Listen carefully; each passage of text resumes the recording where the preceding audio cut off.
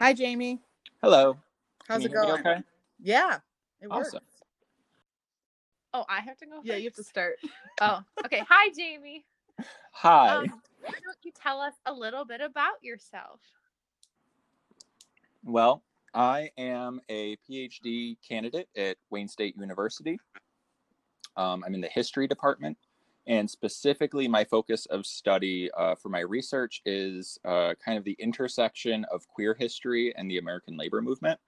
So my dissertation topic is this union caused the queer history of the United Auto Workers specifically. So looking at how one of the largest industrial unions in American history kind of responded to and with queer workers, kind of the prior to, during, and then after the outset of like this very public and vocal gay liberation, queer rights movement. Did you study? Sorry, let me start again. That's like a really specific topic. So for our listeners, because Allie and I know you, so we know how you kind of got to that topic, but how did that come about? Like, what was your master's, focus, and how'd you get here? Sure. Well, I came to Detroit to start graduate school back like December of 2016. It was right off the heels of that election, so it was like a good time, right? But I knew that I wanted to go back to school and get my degree. I think I was kind of an outlier because going into things like don't get me wrong, like a teaching job is excellent and amazing to have. But the market's not great. I actually went in, with the hope of going into some kind of labor organizing. And so once I started studying history, I very quickly started researching labor history specifically. And my master's degree, which was in history, the final master's essay actually ended up being like a very shortened version of the dissertation I'm working on now. It was because I had this, it was my first seminar class with Dr. Pfau, who's now also my advisor. And she introduced me to the idea that like women's history and the history of sexuality and gender could intersect like with other aspects of history. And that was something I was entirely unfamiliar with. Like I knew that at the time I like knew that gay and lesbian people, LGBTQ people had a history. I had taken some history classes in my undergrad, and that had always been incredibly interesting to me. But it kind of being taken as a serious like historical focus was something that I wasn't aware of up until that time. And so she challenged me like, hey, if you want to look into labor history, and if you know a lot about the UAW and you're really interested in looking at the UAW, how about you look at how the UAW has represented gay and lesbian workers? And so that started off actually as a seminar paper, like one of these very short 25 to 30 page research papers that you end up writing. And I went around and I talked to like some research archivists, to some librarians, and I was very quickly told like, you're not going to find anything. There's nothing there, right? The UAW is a very kind of family values, masculine, blue collar man's man union.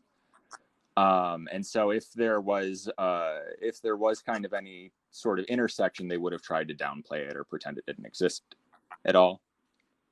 And what I found out in my research is that that's entirely not the case. The UAW has like a very extensive queer history. And so once I found out about that and I started reading what was available in the literature, I was just hooked. And so I wanted to basically, I guess, follow that line of inquiry out to its fullest. And so that's why I ended up doing my master's focus on just kind of an overview of the UAW's history there. Cool. It's interesting that you kind of started that conversation with talking about how you learned along the way about like the intersection of history, whereas like a lot of times it does get segmented, and like, oh, it's like someone only studies like women and gender, or only studies, you know, LGBT, you know, related to that, or those things might be related, but then you're not going to study, those people aren't going to necessarily study labor or unions. And Right. so finding the cross section in there is really interesting. And yeah, because when you have, and I think a lot of times in higher academia, you have kind of this siloing that doesn't really reflect reality that well, right? If you're into military history, there's like a very heavy kind of disciplinary push to just stay talking about battles and military tactics and like these changes over time. And you know, it's very hard to find someone who says, all right, well, how can we look at military history from, you know, the point of view of like a gendered analysis, or from like the aspect of like post-structuralism. There is obviously someone in our cohort who is working on military history and its intersection with gender. She's amazing. But yeah, like the idea that you could kind of break away from this siloing that we see in higher ed, and looking like, all right, so we know about labor history and you know about these other topics, so what? The real world applications of like what happens when you ask those kinds of questions was great. Oh, okay. I mean, I just was gonna say, like, I wonder if that comes out of like, you know, in the like, since modern US is like the most common thing that people study, you know, you almost have to find the unique angle, and you have to do something that no one else is doing.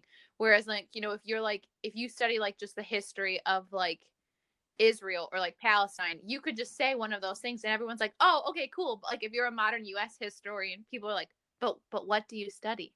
But what in modern US history? But what specific nugget of history in that one pocket at that one time period are you studying?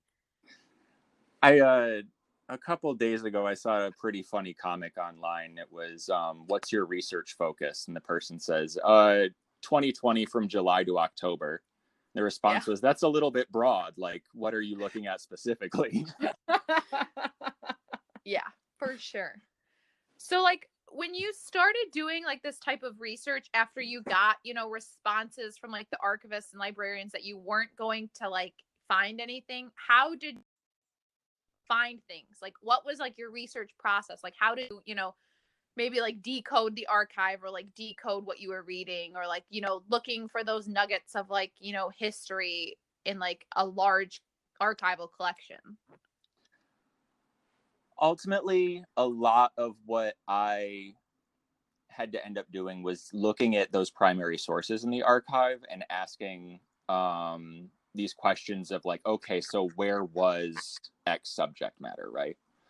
So when you look at contract bargaining proceedings between like the UAW and like Briggs Automotive or something, and they have lines in there about, you know, work conditions, amount of hours, amount of pay, like we have this assumption that the American worker is this very kind of like normative individual, right? A lot of history, even today, with all of these intersections, unfortunately, they privilege white, straight men, cisgendered men, obviously, is kind of like this de facto individual. And so when you're reading these documents, there's that tendency to be like, oh, okay, these are the people they're representing, which isn't the case. So whenever you're reading these archival documents, you have to ask, all right, where are the women workers? Where are workers from different racial backgrounds? And in my specific case, it's where are queer auto workers?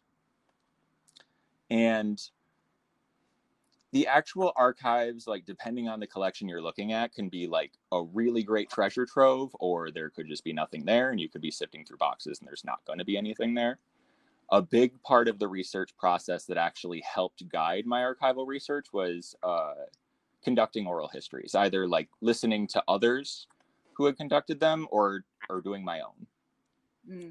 In a lot of cases, I've had to listen to histories that were conducted by, you know, interdisciplinarily, if that's like in the early 90s, right? So like some of the people who were in like the sit down strikes in the 30s who did interviews in the late 80s aren't alive today. And so, you know, you have to listen to those interviews and kind of pick out like hints that they leave behind in their testimony. But also, like, I wouldn't be able to do the research I do now if it weren't for the auto workers who are alive today, who are able to say, like, yeah, I hired into Chrysler in 1985 and someone threatened to cut my head off because I'm a lesbian. Like, getting those stories is kind of crucial. Yeah. Yeah, I was going to say, because I knew you'd done some oral histories. And so when it could go two ways, right? Like you could have like gotten led to a person and you have an interview with them and and you have your notes and everything from that, and that leads you to something in the archive. Or you could be in the archive and see a document or a pamphlet or something and it mentions a person and then you have to seek that person out, right? Has it happened both ways for you for finding these people? It has, yeah.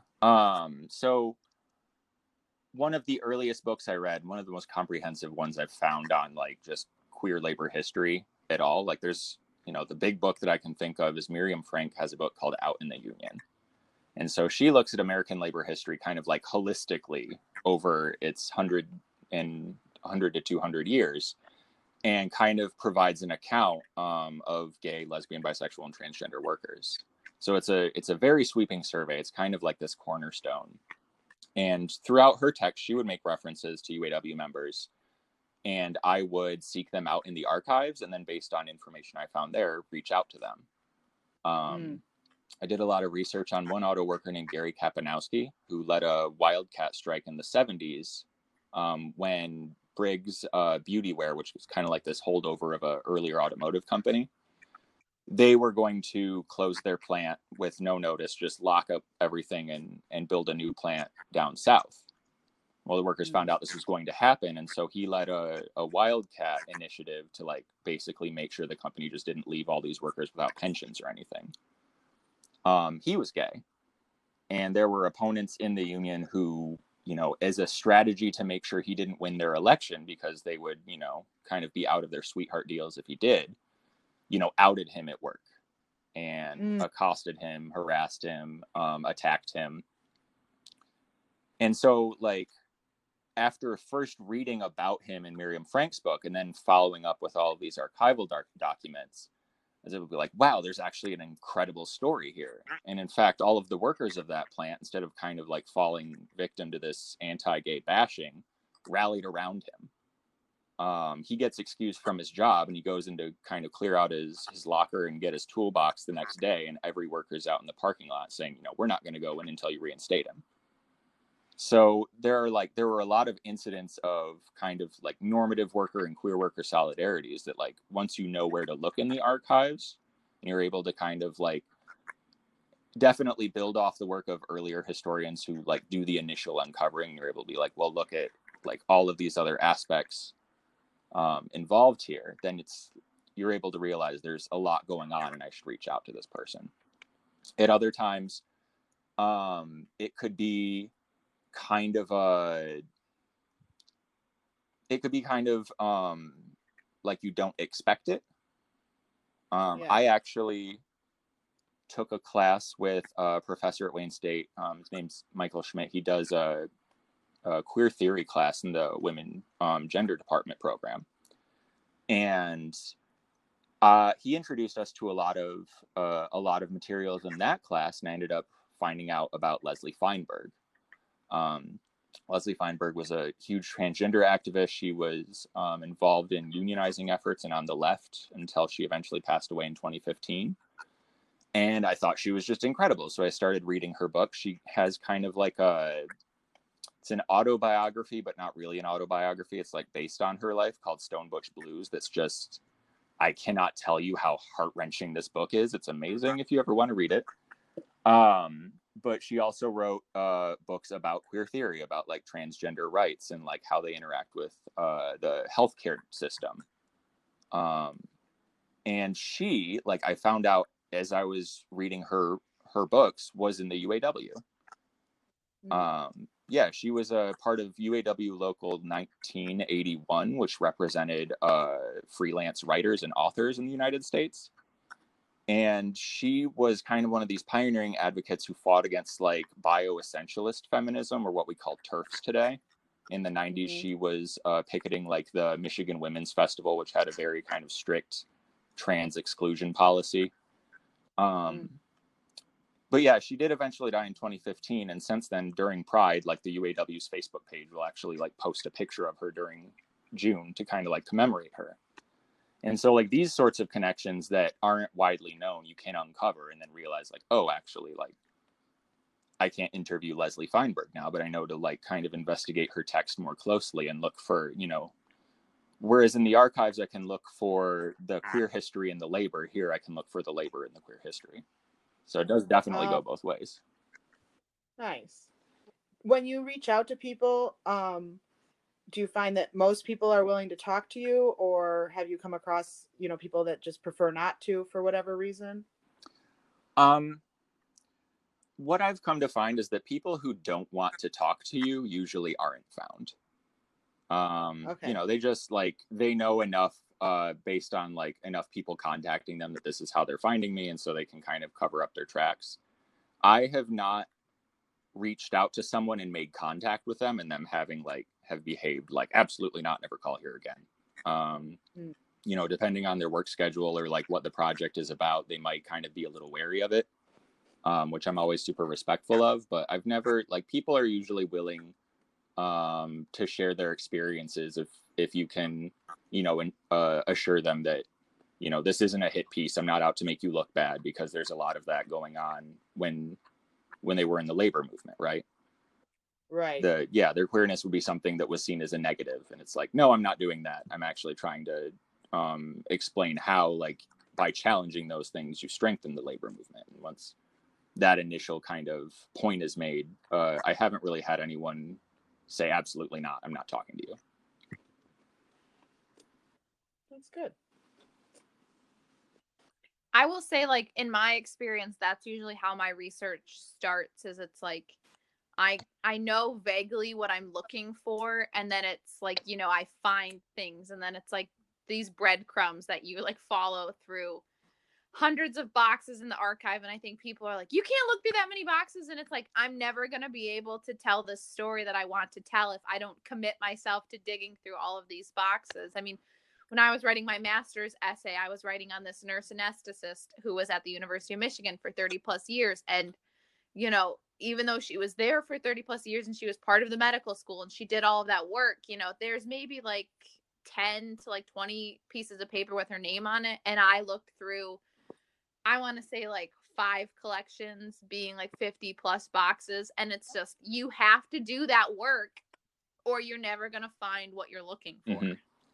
Yeah, actually, the most recent project that I did before I jumped into comprehensive exams, which that was fun, but the most recent research project that I was really getting involved with, I wanted to kind of build on this claim that was made in gay and lesbian and queer history more recently, that World War II was kind of this coming out moment for America's LGBT population, right? A lot of times we look at like Stonewall, which happened in 1969, as this like the emergence of this gay liberation movement, but there was like kind of these interlocking groups of pro homophile activism in the US dating back to like the 1930s and 40s. And so a lot of historians have come out and said, well, it was actually World War II that served to like make a lot of Americans realize that they might not be straight, because they were leaving these small knit communities, which were like overly policed by like elders and peers. They were going to these like large cities, and they were kind of in these homosocial environments where it's just like you and a lot of other men going out into Europe, and, you know, things happen there. But the problem I kept running into, and something that really bothered me, is that all of these narratives were about like soldiers, like male soldiers, male dock workers, right? Longshoremen. And I'm like, well, you know, growing up, we had a poster of Rosie the Riveter in the basement. Like, what about women? Yeah. And so I started just kind of digging through sources at random. And I actually found I reached out to a professor of gay and lesbian history at MSU. His name's Tim Retzloff. And I said, hey, have you ever heard about, you know, women in the UAW? And he, you know, sent me a page from his dissertation where he had one interview, and the interviewee offhand said that this one woman in the UAW was a lesbian, and that she was kind of treated poorly for it. I'm like, well, that's interesting. I'm going to follow up. And kind of chasing those sources, going through her personal papers in the Ruther, I wasn't able to find much at first, right?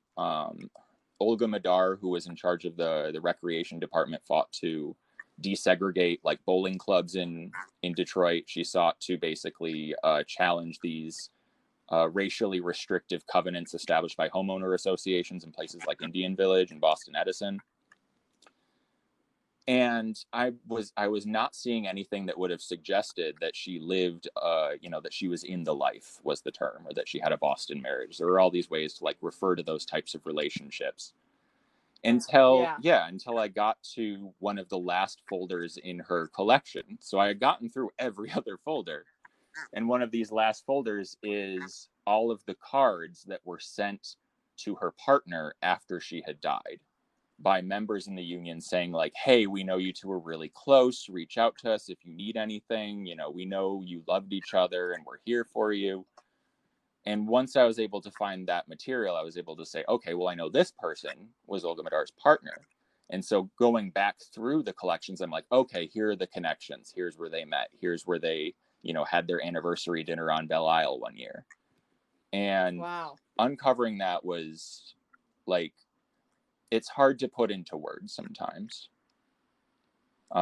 because you are realizing that you're finding something out that has been forgotten by a lot of people. Yeah. I know that you just finished your comps and stuff and you're teaching right now too, but when you're conceiving of your dissertation, do you see yourself, because there's so many personal stories that you have uncovered or been led to or been shown, do you see it as a narrative that you're gonna like weave through, like there's all these different ways you can write a book about history, and some are more dry than others, and everyone has their own proclivities, but I could very easily see you tracing like these stories with it, even if the story didn't last the whole dissertation, but like a chapter. And so you start with her, like if you've got a chapter on whatever the subject is that relates to her, and like weave her story through all the other facts and things about labor and LGBT history, but like her story is like a thoroughfare. Do you think of that, or are you going a different way? So one of the when are you starting, like time wise? Like that's that's kind of like mine too, is like what like where, like what's the time frame? So the UAW was officially founded in 1935. I'm probably going to start around the 1920s, because there were earlier attempts to organize the automotive industry that are worth looking at.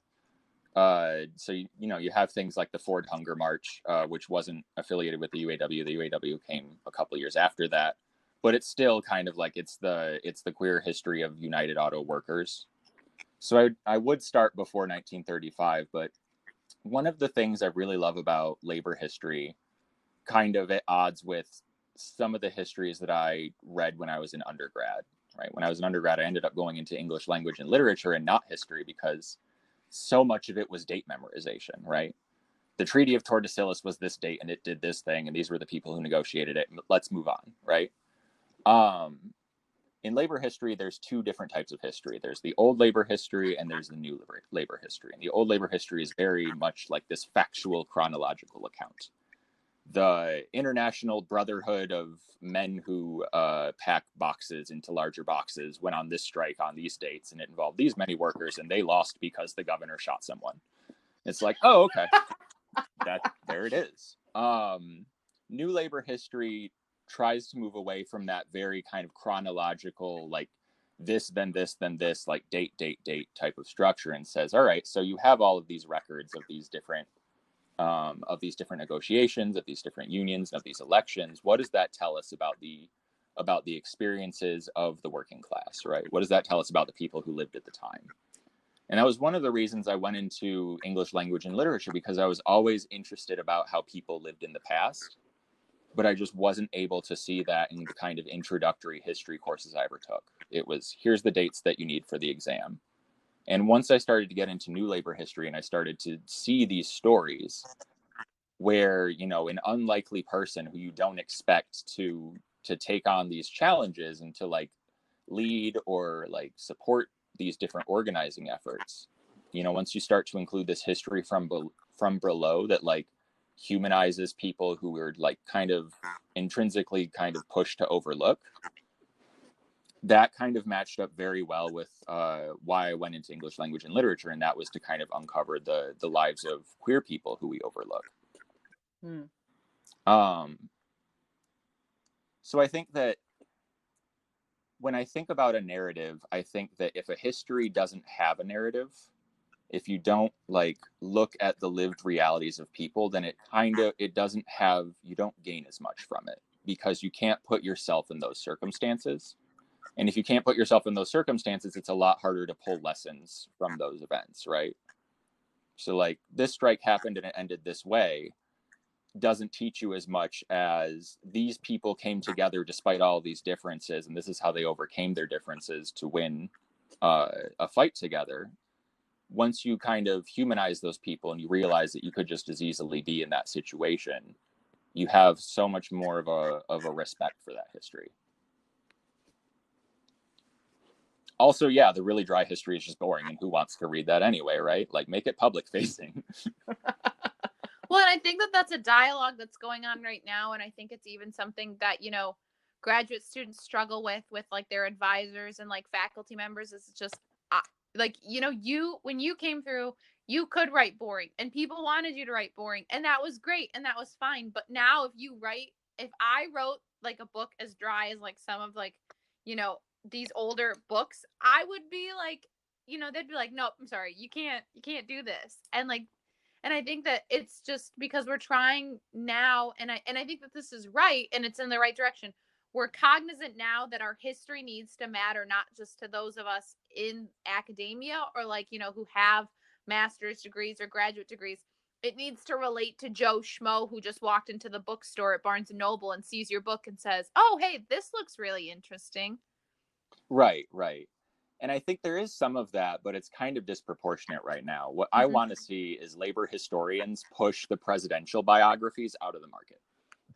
I'm very tired of going to my friends' homes and seeing X number of coffee table biographies on George Washington. We need more on Walter Reuther and Bill Haywood.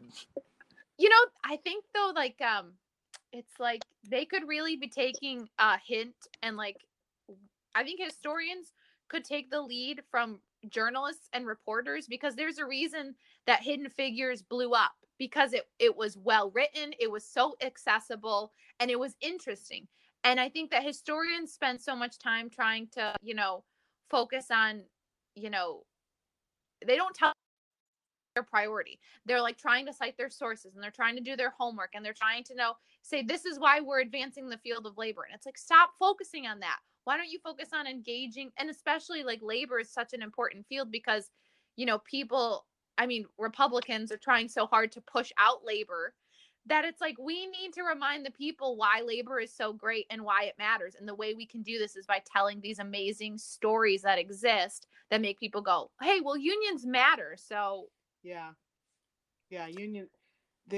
I would say most people our age have no concept of like unions and the history of labor in the United States, and like why we have, you know, weekends, and why we have certain requirements that, you know, that there have to be fire exits and things like that. And there's a lot of reasons, but like modern day reasons are going to be, you know, people needed, you know, people who had union jobs and had good jobs and got the suburban life, their children went on to get more white collar jobs, or, you know, we have like tourism industry, and those things like changed how people related to what work was. And so now people have, there are definitely people who have people in their lives who have no one in their life was ever in a union, or like, you know, going forward, or like you know, and now it's really hard to be for unions to exist in the state of Michigan, let alone the rest of the United States. And it's crazy to think that like Michigan is where it is right now, considering the amazing labor history we have with the auto workers and Reuther and others, and in the teaching union that was so strong here. Yeah, I would say a lot of people our age don't know. It's true. Yeah. I actually, one of the lecture I just finished up recording, I talked pretty, briefly, but I gave some consideration to the Battle of Blair Mountain. And not a lot of people know that battle, but it was, a decade before the bombing of Guernica that Picasso made famous. The U.S. government had dropped incendiary bombs on striking miners. It was the first instance where bombs were dropped from a plane onto people. And it happened in the U.S., in the Appalachians, in the coal fields. And when we forget that history, it makes us liable to repeat it. We can talk about the Triangle Shirtwaist Fire and how you can't lock the doors to a factory to keep your workers from taking an extra bathroom break. But if people don't keep that in mind, well, then in the 80s, when you have a chicken nugget factory in the South go up in flames, and the same thing happens where they had locked the factory shut, so that people weren't stealing chicken nuggets, you just have a repeat of that. Mm-hmm. If you look at today's gig economy, there's so much emphasis placed on, the right of a worker to work as much as they want. No one working for Uber gets away with an 8-hour day, right? The 8-hour strikes that were so prominent during the progressive era are something that a lot of Americans today don't have the luxury of. And it's because the labor movement is so diminished now. Yeah. I was just speaking with a friend about, working in other countries, or when Americans go or I interned in England for a summer, and our concept of work is so different too than other similar countries that have similar, histories and labor movements. But they went, they're still capitalists, but they just went a little different way than we did. And we have no concept, when you go to lunch, it should be lunchtime. It should be your lunchtime to relax and go, or if you're having dinner after work, even with your colleagues in other countries, other places, they stop talking about work. Even if that's the only thing you have in common, they're going to bring up sport or other things because you're not at work anymore. But when Americans enter those workplaces in other places, all we know how to do is talk about work, and that is not good for a society if all your people know how to do is talk about work and think about work, and then the technology with the emails coming home with you on your phone or whatever it is. And regardless of what kind of job you do, even if you work at I was working briefly at a swim school, and they send emails regularly about reminding us of things. It's an hourly job teaching kids to swim. I really don't want an email from you on a regular basis. And then you have, these contract stipulations where it's you have to respond to emails in 24 hours. It's you have me here 3 days a week. I'm not going to check my email on Sunday. Right. Yeah, exactly. I don't know. I know we're on a podcast, and so the people listening can't see me, but I was nodding my head very enthusiastically through that. Wanted to point that out.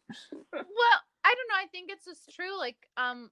One of my friends, they're an adjunct teacher, and that's something that the school insists goes in the contract, but it's that you're going to respond in 24 hours. But like you just said, it's you're paying me $2,000 for 4 months worth of work, which is definitely going to be more than 40 hours a week. You're paying me absolute crap, and you expect me to be this committed to this thing? Seriously? But that's not just a teaching problem. That's a all jobs problem. Mm-hmm. And that's why it's so annoying now, with dealing with sometimes your parents, your grandparents, and it's just it might be nice to have been able to go immediately from high school to the factory where you had a good union job and you could afford your lake house and then your house in the city and your 2 cars, and that must be really nice. And I'm not buying a house, guys, because I can't afford a house. Right. And there is something to be said for, as hard as factory work is, I had my brief stints of it, and I'm very glad that I have the job that I have today, right? Because I don't go home with my knuckles bleeding anymore. But every American worker works incredibly hard. The degree of productivity of the American worker is astronomically high. Yeah. When you look at it in comparison to previous years, and so many of us are so underpaid. We we desperately need the kind of union representation that they did have back then, because back then, if you did that kind of hard work, you got compensated for it. And Right. that's not so much the case today. Yeah. Yeah, that's very true. And like, and within the industry that Allie and I kind of are in libraries and stuff, academic or otherwise, it's well known that everyone is very underpaid.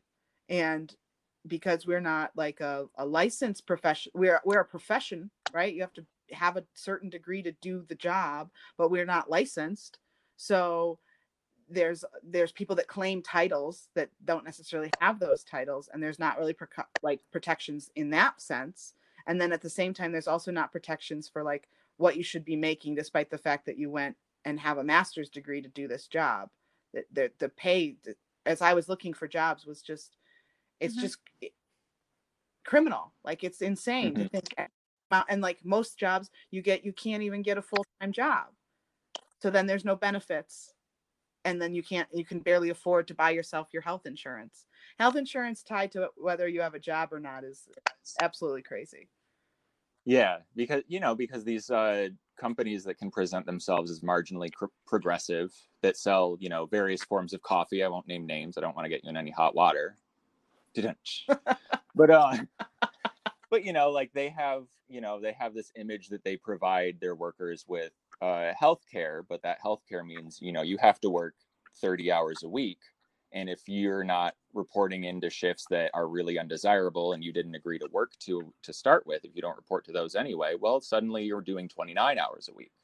Now that healthcare is gone, right? And so there's a whole other form of coercion you get with that. And also, like, with regards to like library work, with like teaching professions, one of the things that like it can be so difficult to stress to people who are kind of unaware of like workplace discrimination or like kind of these systematic forms of injustice that kind of pervade the economy, is that a lot of work that is really hard, like library work, like teaching, that demands like a lot of hours and a lot of mental acumen, is underpaid because they're pink collar. Right. This idea that, it's a white collar job, it requires a lot of technical skill, like you said, a master's degree, but because it's majority women that work in that profession, it's undervalued, like all reproductive labor is. Right. Yeah. I will say, I think something that plagues like libraries and archives as like a profession is that there's not one profession-wide union. It's like if you're like at a public library, you might be represented by AFSCME, or like, but if you're at like a university, it might be AAUP, or like, or the UAW, or any other nothing. Or nothing. Yeah. And I think that that's the problem, is that, there needs to be a collective decision that we're all going to stick together. We're all going to do it together. Yeah. And but there hasn't been. And maybe it's because, people think, oh, it wouldn't work. Or maybe it's because, they, for whatever reason, that they're not doing it, but that's what needs to happen. Well, I would think, and Jamie can speak more to this, and Allie too, because you guys both study labor, but I would think that that's the point, right? They keep you so busy with your head down trying to support yourself or your family or whatever it is, keep that healthcare, that you don't have the time or the wherewithal to organize, or to find out how to organize, or find out how to join a union, or what it looks like. And like, so if you're kept so busy that you can't do, and it's not necessarily always a conscious decision by the people in charge, right? They're part of, being kept busy too.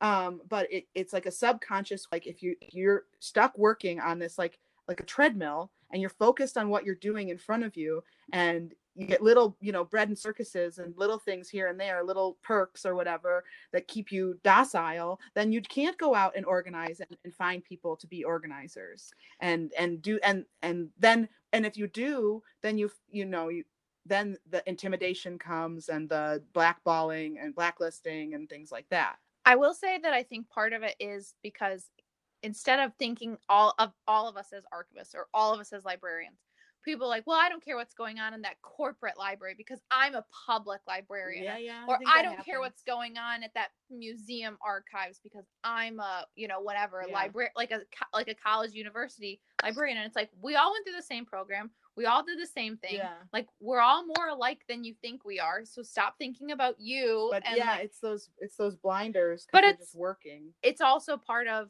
organization. If you like, the reason that national healthcare doesn't exist is really because the American Medical Association and the American Hospital Association can hold a lot of sway. And until the Society of Archivists and the American Library Association decides, hey, we're not going to take it anymore, Yeah. and collectively we're all going to lean in, it's not going to happen. Right.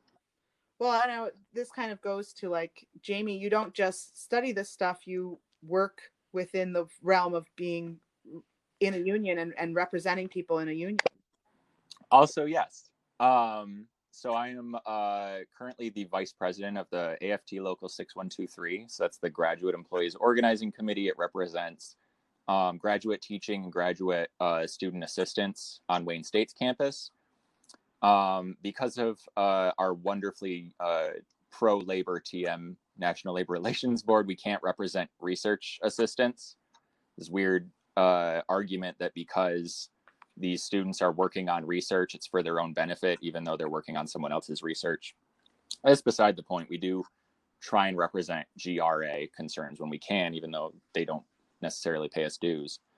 But yeah, I've been pretty active there, obviously. This summer has been, I did not get to go camping as much as I wanted, but that's fine. We've been making a lot of progress addressing graduate workers' concerns, at least. Like, for example, do you remember a couple weeks ago when we got the letter from DOSO that said we're allowed to return to our offices on campus? Mm-hmm. That was actually, we didn't publicize it as such, but that was a GEOC win. Mm-hmm. We had a lot of students who were expected to continue working from home. Campus was going to remain closed. But a lot of people don't have the internet bandwidth to support Zoom, right? Not without shelling out a lot more money for greater speeds. Right. Or, you know, they might be living in an environment where they're in too close quarters to like do their work effectively and have like their own like workspace that they can depend on. And so we brought that and a lot of other concerns to the university, and we've been like bargaining on these memorandums of understanding that are winning us, you know, rights to return to offices if we need them, whereas before we were denied those. Wow. Oh, me? Okay.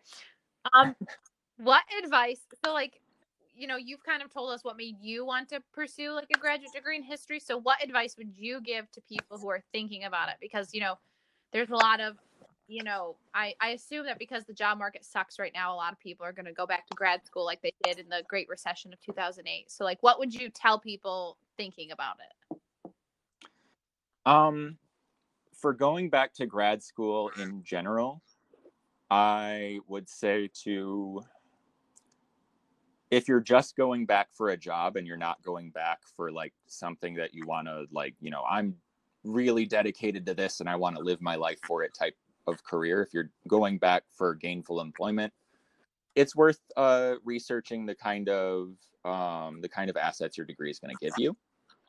But if you're going into the humanities and you're just like, you are dedicated to making like your work, your career, like a more like central aspect of your life, I would say that you should keep in mind that the job market is really tight and you should temper your expectations there.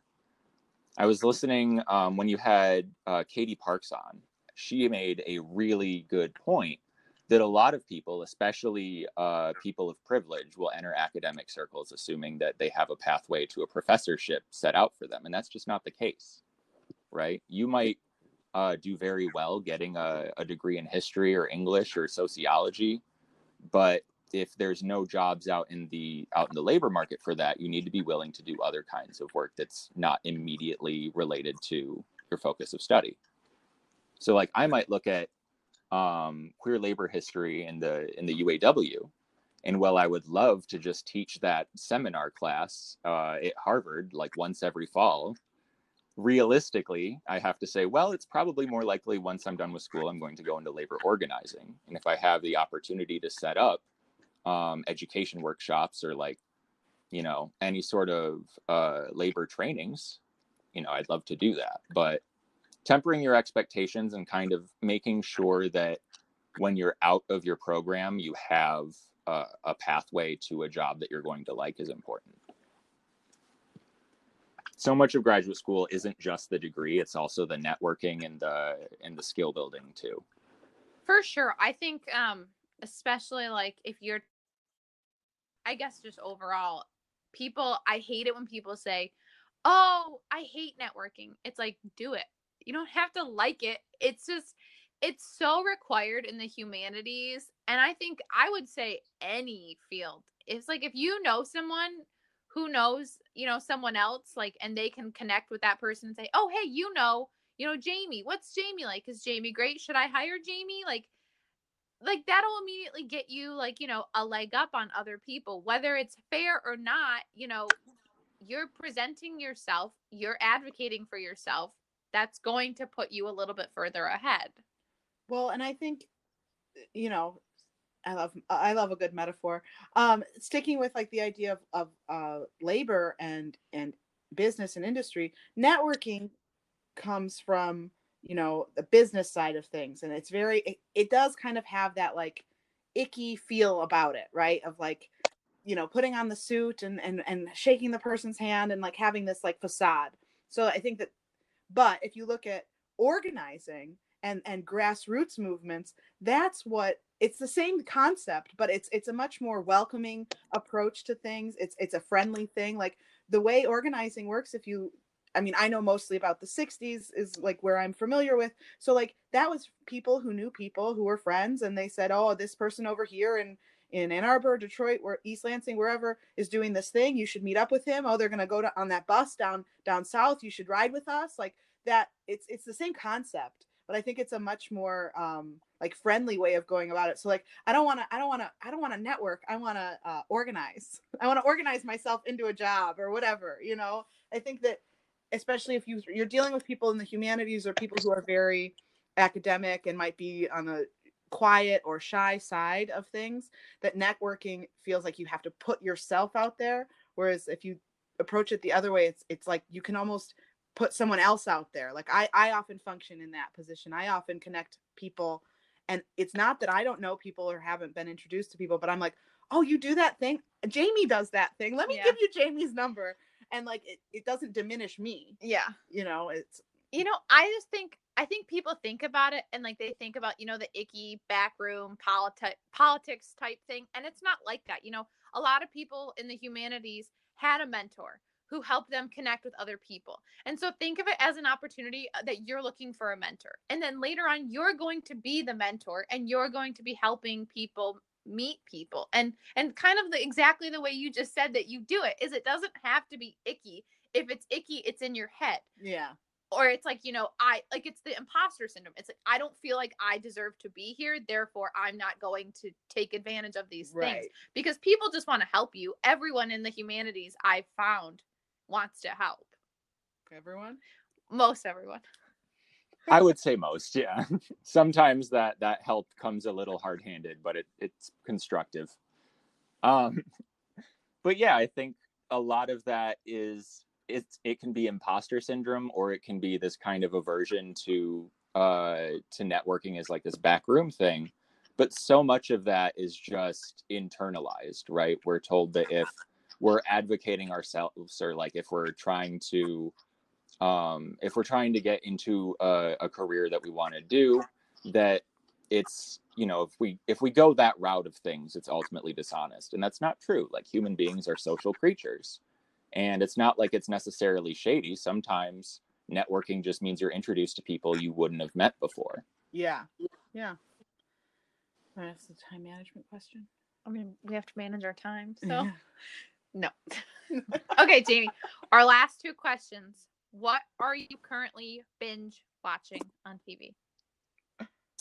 Ooh, so I'm not swearing because it's the name of a family, but Schitt's Creek is season 6 just dropped on Netflix, so I'm halfway through that. I started it last night, so that halfway is something.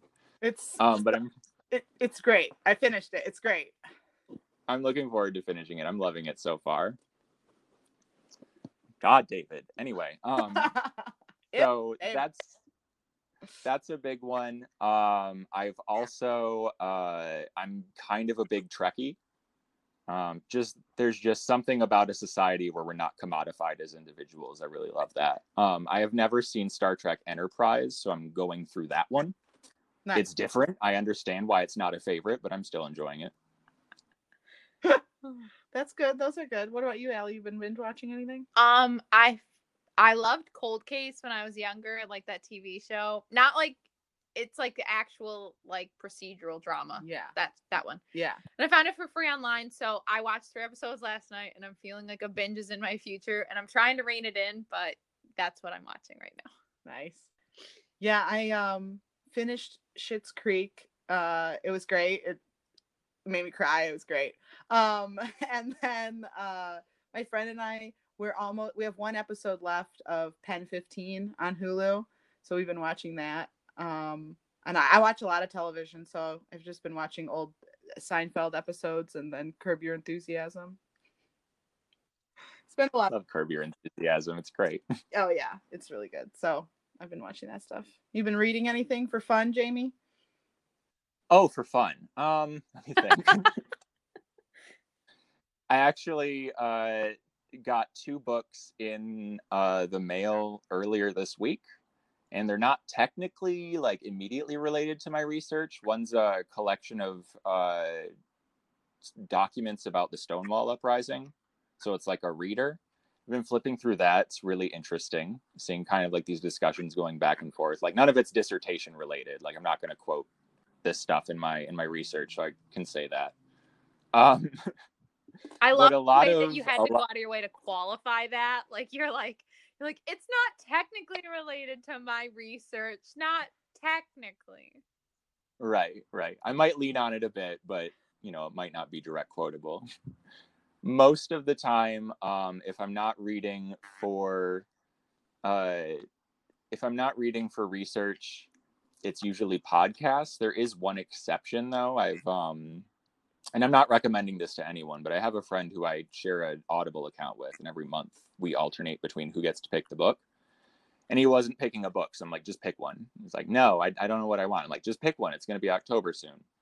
And so he finally got Testaments, the sequel to The Handmaid's Tale. And boy, howdy, listening to that coming up on this election was not good for my mental health. Jeez.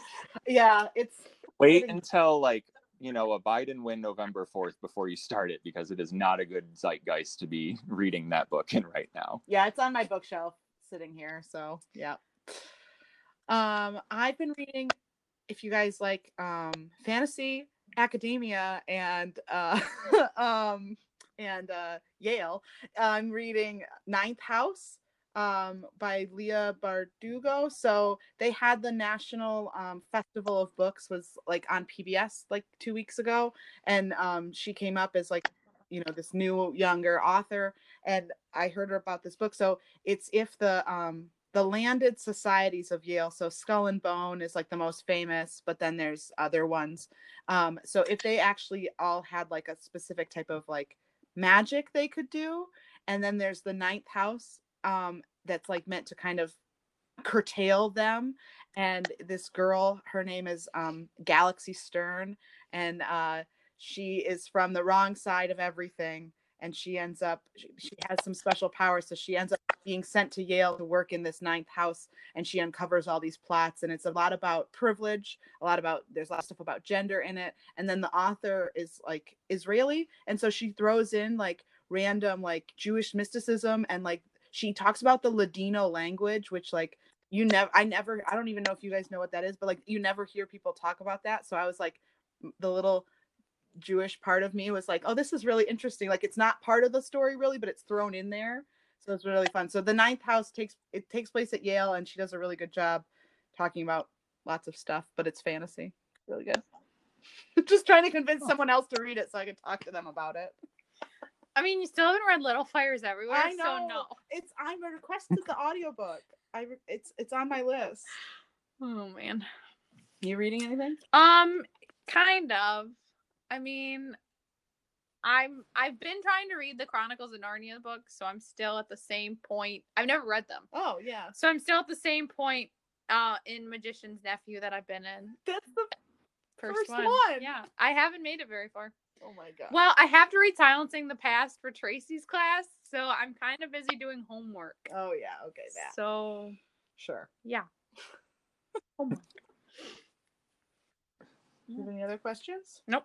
Do you have any questions or anything you want to say, Jamie, or plug or talk about? I mean, offhand, I wasn't ready for that one. If you're a GTA or GSA at Wayne State, join the union.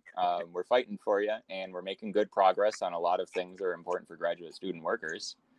And if you're not a GSA or GTA at Wayne State, join a different union, because that's kind of how workers get power in this country. I was going to ask a question, actually, related to that. Yeah. When you talked to, the one thing I never have fully grasped is so you said that one woman that you discovered was part of the UAW, but it was a section of the UAW for freelance writers or something.